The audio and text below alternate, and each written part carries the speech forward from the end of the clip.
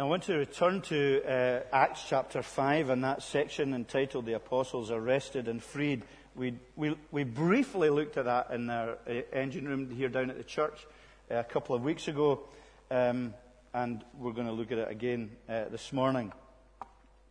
Now I think for the vast majority of us as Christians, opposition makes us uncomfortable.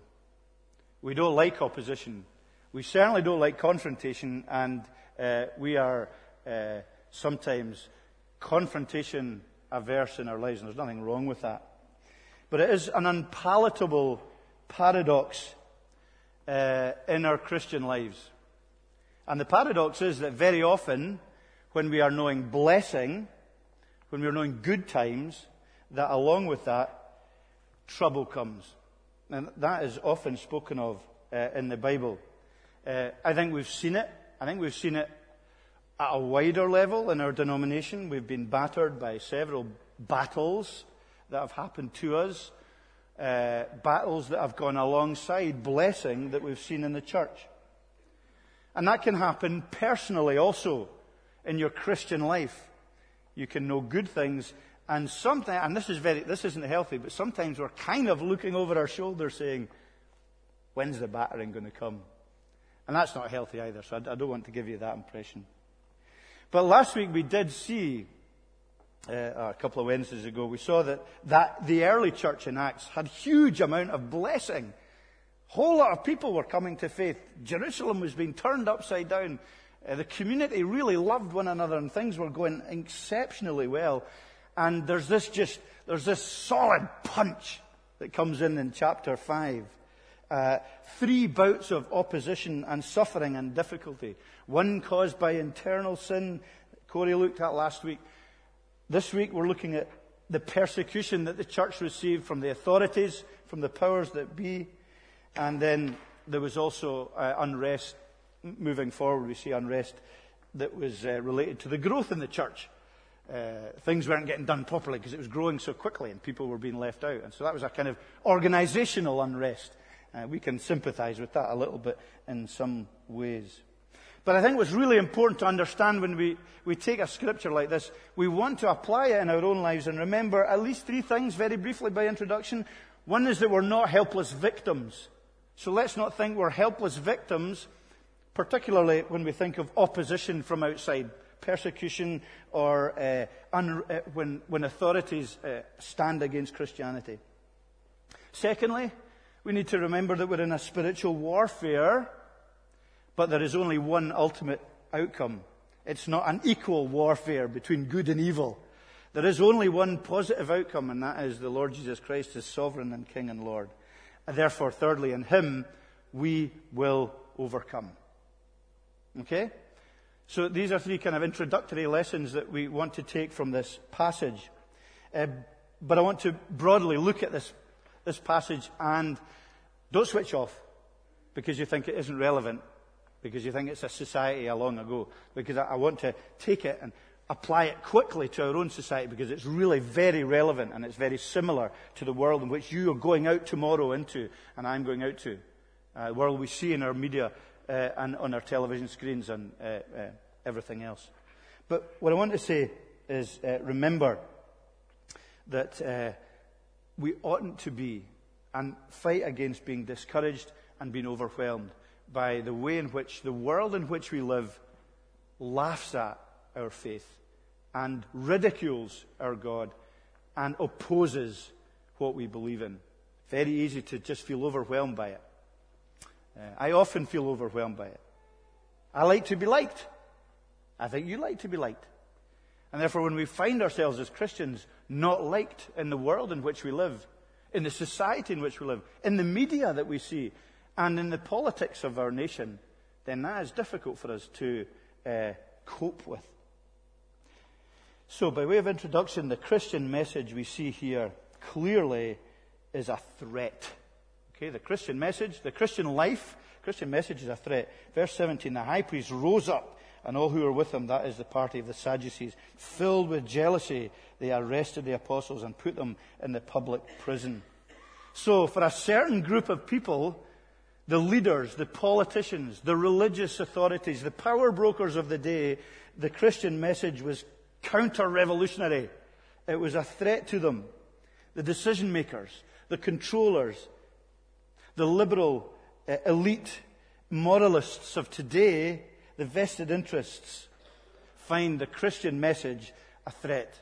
They did then, and they still do now. Those who want to hold on today to the status quo in the economics of power with a rich and poor divide, those who want to enforce a new morality on society and on every individual, the new decision makers of today, they know that the Christian message is a threat, that Christianity is dangerous. It's a threat today, as it was then, against moralistic religion. It's a threat against control and against power. Why is that? Because it speaks in your life and mine, and it speaks in our church of a higher authority. It speaks of a deeper allegiance. It speaks of the power of a changed heart, and a heart that cannot be reached by fear and by control. And that's a hugely significant message for you and me today, because we're going out into that world all the time, a world that wants to squeeze us into its mold all the time. And we get it in all the various public channels that we find ourselves confronted with.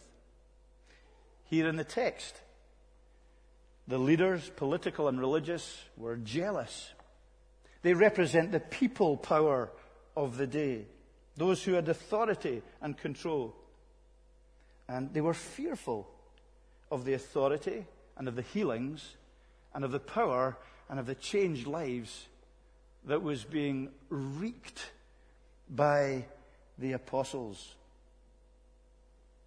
And they did seem to hold all the cards against the apostles and against their teaching from a human point of view, didn't they? They had already the power to destroy Jesus. They had crucified him. They'd got rid of the leader. Gamaliel remembered that. They'd got rid of the leader. And they felt confident of threatening the remaining leaders. They were kind of poor, uneducated people. So they could imprison them. And they would silence them. And they had money, and they had influence, and they had power, and they had legal authority to silence the Christian church. It was overwhelming. It was an overwhelming opposition that the new Christian faith faced, and the individual Christians faced in the first century. The church, what was it in comparison with this mighty, powerful political machine, political and religious machine? They were uneducated hillbillies from Galilee.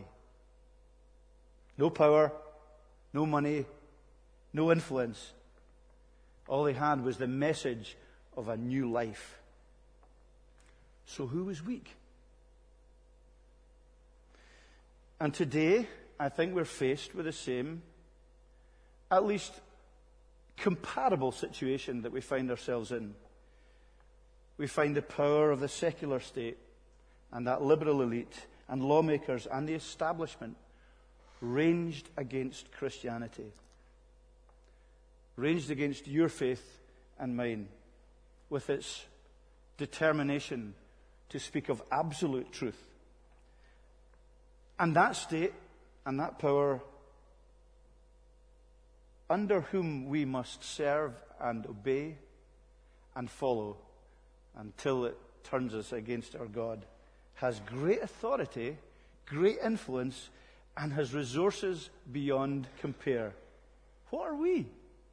Who are we? It's overwhelming. And as things continue, it probably isn't too far away when Christian leaders and believers are at least threatened with imprisonment. There's that determination to eradicate the gospel and Christianity from the public square, from the voice that people will hear, from the legislature, from education.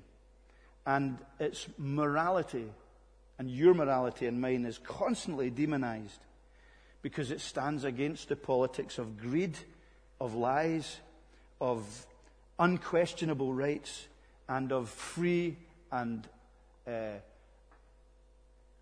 unfettered choice. And that can leave us dispirited as Christians. It can leave us hopeless. It can leave us simply just wanting to have our own quiet little group of people and forget about what's happening outside. It can lead us to compromise our faith because that's much easier. Well, there's so many issues that we can compromise on and then be friends with the world in which we live and not be radical in our Christianity. And that always is a danger for us in our lives. So I want to recognize briefly 4 truths that I hope counteract that in our personal lives and in the way we think and act publicly as Christians and think about the world that surrounds us. I don't want us to wag the finger at the world. I'm hoping simply that our analysis is just factual of what's happening. I want us to work in this world and love this world and serve in this world and go forward into this world in which we live and stand up. But I want to recognize 4 truths from this passage that I hope will encourage us. Not briefly encourage us, I'll look at it briefly. And then I hope you'll be in a long way encouraged for a long time. First is that God is in control. We remember and know and understand and we believe from this passage and many other passages of Scripture that God is in control. Now, Gamaliel really highlighted that in his own way. I'm not convinced about him. I'm not convinced about the wisdom of hedging your bets about whether God is involved in something or not. But nonetheless, he said, if God is in this, we will not be able to overthrow them. And what he says there is the message that we find consistently throughout the whole of God's Word is that God is the one who is sovereign and is in control. Luke writes the book of Acts because we remember he says that I want to move on from what Jesus begun to do in the book of Luke and what he continues to do as he sets up his church in the book of Acts. It's the unfolding of his sovereign plan, of his sovereign purposes. We see his power. We see changed lives. We see when the great strength of the public opposition in terms of leadership throws the apostles in prison, that an angel of the Lord comes down and releases them. So there's this great miracle that happens. People's lives are changed. God intervenes because his work must progress. God is sovereign and in control. There's a great verse in Genesis which reminds us of the constant theme of the Bible. It's a very apposite verse where Joseph is reunited with his brothers who, of course, had intended to kill him, thought he was dead. And he says to them, you intended to harm me, but God intended it for good, for the saving of many lives. And that's a counter-intuitive recognition of the way God works. That what humanity and what Satan intends for evil, God turns round and uses it for good, for the saving of many lives. He is sovereign and he is in control. Now, please don't get me wrong. That's never an excuse for us to be fatalistic. Or just to shrug our shoulders and say, well, que sera, sera. Whatever will be, will be. Nor is it, I think, wise for us to use that truth to hedge our bets. Well, if Christianity is true, then we'll find out one day, a bit like Gamaliel, and say, just maybe before I die, I'll recognize it's right, and then I'll put my trust in God. And you kind of live your whole life gambling with whether God is sovereign and in control or not. And yet that is not what we are encouraged in any way to do, because we recognize that the sovereign God has the power of life and of renewal and refreshment and of trust. As we trust in him and follow him, we are reminded that we should fear nobody. And our task is to keep on sharing his love and his grace and power. That was what marked the New Testament church, wasn't it? It was that paradox, in a sense, that we looked at on Wednesday night in the city group. That they were full of grace and power. That the two went together. We sometimes think grace is sweet and soft and sappy and sentimental. And power is what we're after. But power without grace is like grace without power. They're the two sides of the same coin. But it's not the world's power. It is the power of the living God to recognize and know that He alone can change our hearts. So the chaos of our current authority, and it is chaos, the morality and the direction and the thinking of this world is becoming more and more chaotic. Their idols have feet of clay. And we thank God that our God is good and just and loving. So God is in control. That's the first thing. The second thing is that the gospel is seditious good news. It's rebellious good news. In verse 29, the apostles say, but Peter and the apostles answered, we must obey God rather than men. The God of our father raised Jesus, whom you killed, by hanging him on a tree. And in verse 42 we have these words, and every day in the temple and from house to house they did not cease teaching and preaching that the Christ is Jesus. It's a great phrase. I haven't got time to look at that, but the Christ is Jesus. And they were threatened with further imprisonment and with death, but they continued to preach the good news. So the gospel is seditious, it's rebellious good news. In other words, when the church and when Christians are at our best, when we are living and preaching the good news, then we will be threatening. We will be threatening. And we'll be threatening first to ourselves and to our own comforts and to our own self-centered hearts. When our identity is in Christ, there's that humble self-awareness, and it sets us free to serve and follow Him. So holiness and recognizing who Jesus Christ is a thing of beauty. I'm not advocating in any way that would be censorious or judgmental, because genuine Christian living is the whole of the law. What is it? It's loving God and loving your neighbor from a grace-filled heart. That's the power of the gospel, and that is the rebellion of the gospel. Because you will need to stand up, and I will need to stand up and say no to a culture of blame, to a culture of undeniable rights for everyone, to a culture of self-absorption. We will need to. Because Christ's message incites within ourselves a rebellion against greed and materialism and idolatry. And it stands up today for the sacredness of life at either end of the spectrum. It rejects populist control from outside. We are not and should never be the flunky or the lackey of the state.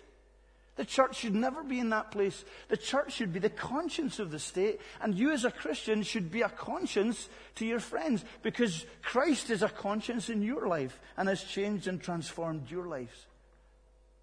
We can't be a people who constantly, and the temptation is for me to compromise truth on the altar of expediency, because it's easier, because I want to be popular and I want to get on.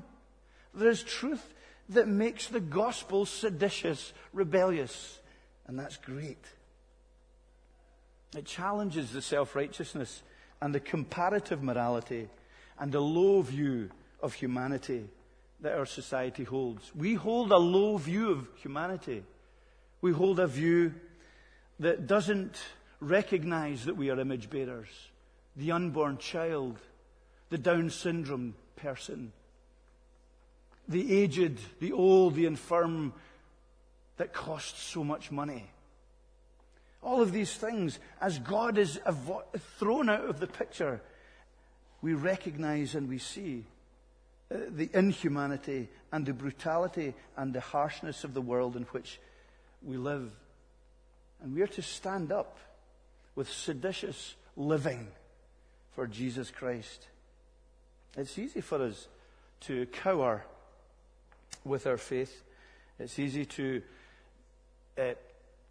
fuse ourselves towards society's norms and expectations. It's easy to get drunk and to get laid and to be in the slipstream of the latest moral and ethical revolution. It's easy to make money unbridled without concern for who and how it's spent, to be selfishly ambitious, to be pleasure-seeking, hedonistic. It's easy to be fearful, to be controlled, and to be silenced. We go back to Christ with his resurrection power and his new life and his good news and his Holy Spirit. And that's all we have. That's all we have. That's the only weapons that the New Testament church had. And that is what turned their world upside down for good, for encouragement. Please don't think, and it's very easy to think, that I'm preaching a moralism. I certainly am not preaching moralism. I hate moralism, because moralism is the truth without Jesus Christ. And it's always pointing the finger at other people. And it's always nastily reactionary. There's no grace, there's no humility, there's no softness. I'm not speaking about that. I'm just recognizing that in our lives we are on a collision course because we have a higher authority and one who we believe offers goodness and life and who offers wholeness and healing. But of course, the challenge is his lordship and our spiritual condition of sin and separation from him. So kind of, I hope, counteracting that potential danger of moralism is remembering that the gospel is also a people movement. It's a people movement. In verse 14, we didn't read this. Corey would have read it last week. And more than ever, believers were added to the Lord, multitudes of both men and women. And in verse 42, we also have that recognition that more and more people, they did not cease preaching and teaching, going from house to house, speaking to ordinary people about the gospel. So the gospel is a people movement. Okay? Now that brings it right into our own lives and right into our own neighborhoods and among our colleagues and friends. You know, the power institutions, the authorities, the media, they have a powerful agenda against change. And sometimes the church does as well, of course. And that can be frustrating. You know, as a leader in the church, and maybe I find it a lot of times when people in the church, they'll say, church say something about that in the media. Why doesn't the church get involved more in these areas? Now, I think a lot of people are trying very hard to get involved in these things. Generally, the church, the media isn't interested in what the church has to say, certainly not the Free Church, unless there's scandal or salacious things on the go. But there are people who are involved in these areas, and there are people who we must pray for in these areas of leadership within our nation. But as a body, we recognize that it's very difficult to work in that context, almost to change the politics or to change the legislation or to change the direction of the media as a whole. We don't really have a great deal of we don't have a great deal of influence in that area. But we have a great message for the people. For the people. We can't necessarily change the world in which we live and the society in which we live.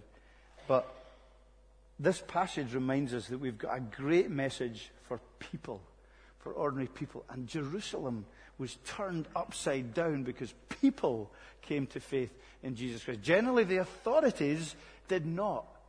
The authorities, the power brokers, the leaders, they resisted this great, powerful movement. But the people were changed. And we live among, because we are ordinary, suffering, lost humanity. And we have good news for our neighbours and our friends. And that may include people in high places. And it may include people in the media and in politics and in business and in all of these areas that are the power brokers and the decision makers of our society. Praise God if that's the case. But this city will change from the streets up when you and when I have confidence in our Christ. And confidence that it's not a lost or a dead or an ineffective or a powerless or a hopeless message. When we're not ashamed, and when we can overcome our natural fear because we see who is sovereign and who has the message that changes lives. And that comes from ourselves living grace-filled, powerful lives in His name and with His strength. Ordinary lives. We are all ordinary people. None of us are world changers, probably. Maybe some of the children in the creche or the Sunday school and kids' church will be. Maybe there's the next American. No, there'll not be the next American president. Well, maybe. Oh, there could be. Actually, there is, yeah. There's a few American children. Whoever it might be, we don't know. Generally, we have the curse of ordinariness. But then so was Jesus. Wasn't He? Jesus was a nobody.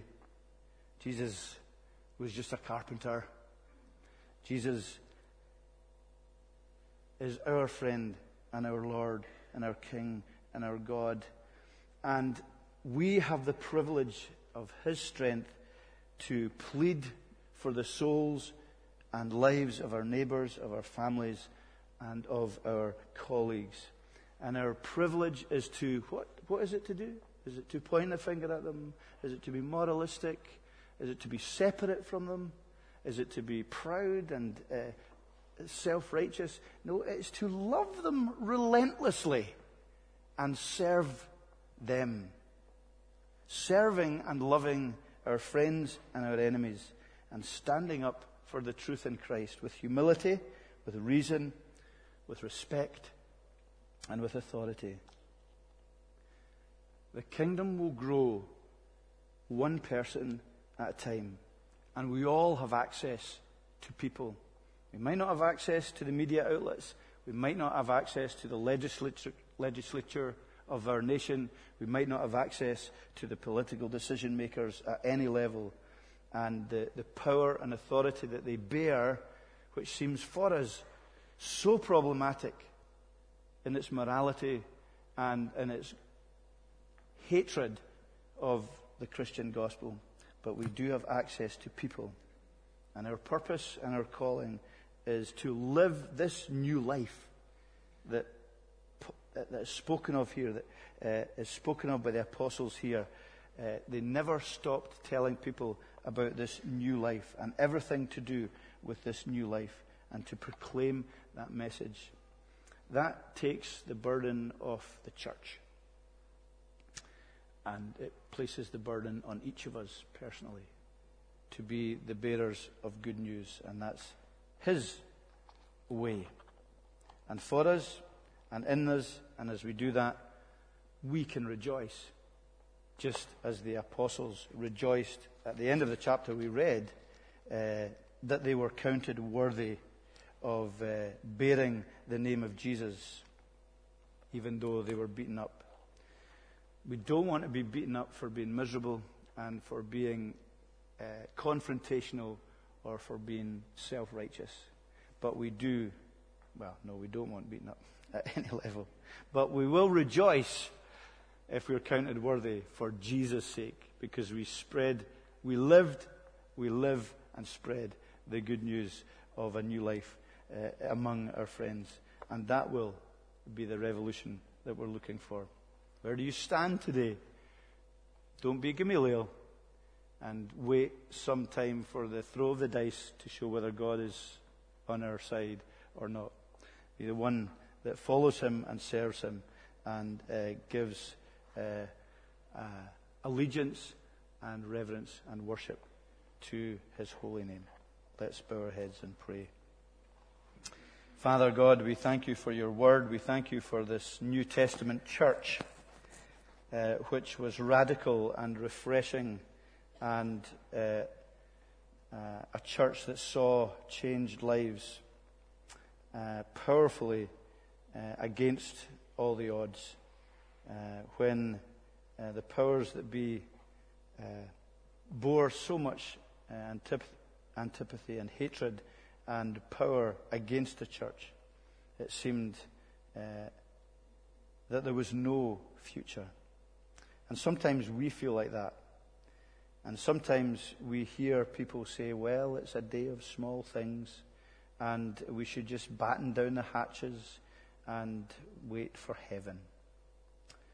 And may we not use that ludicrous excuse for not reaching out and not loving and not being spiritual powerhouses who do not conform to the image that sometimes the world has, and certainly does not conform sometimes to the image the church wishes to portray.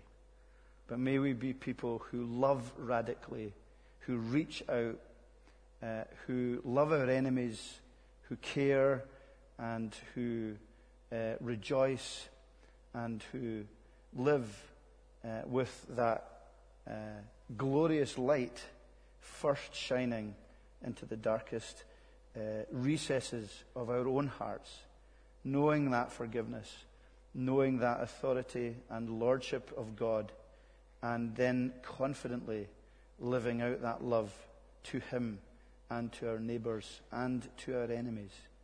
Lord, it is the life-changing, most powerful message that this world needs today. And help us, we pray, to live it for your glory. May your Spirit speak to our lives and our consciences. For Jesus' sake. Amen.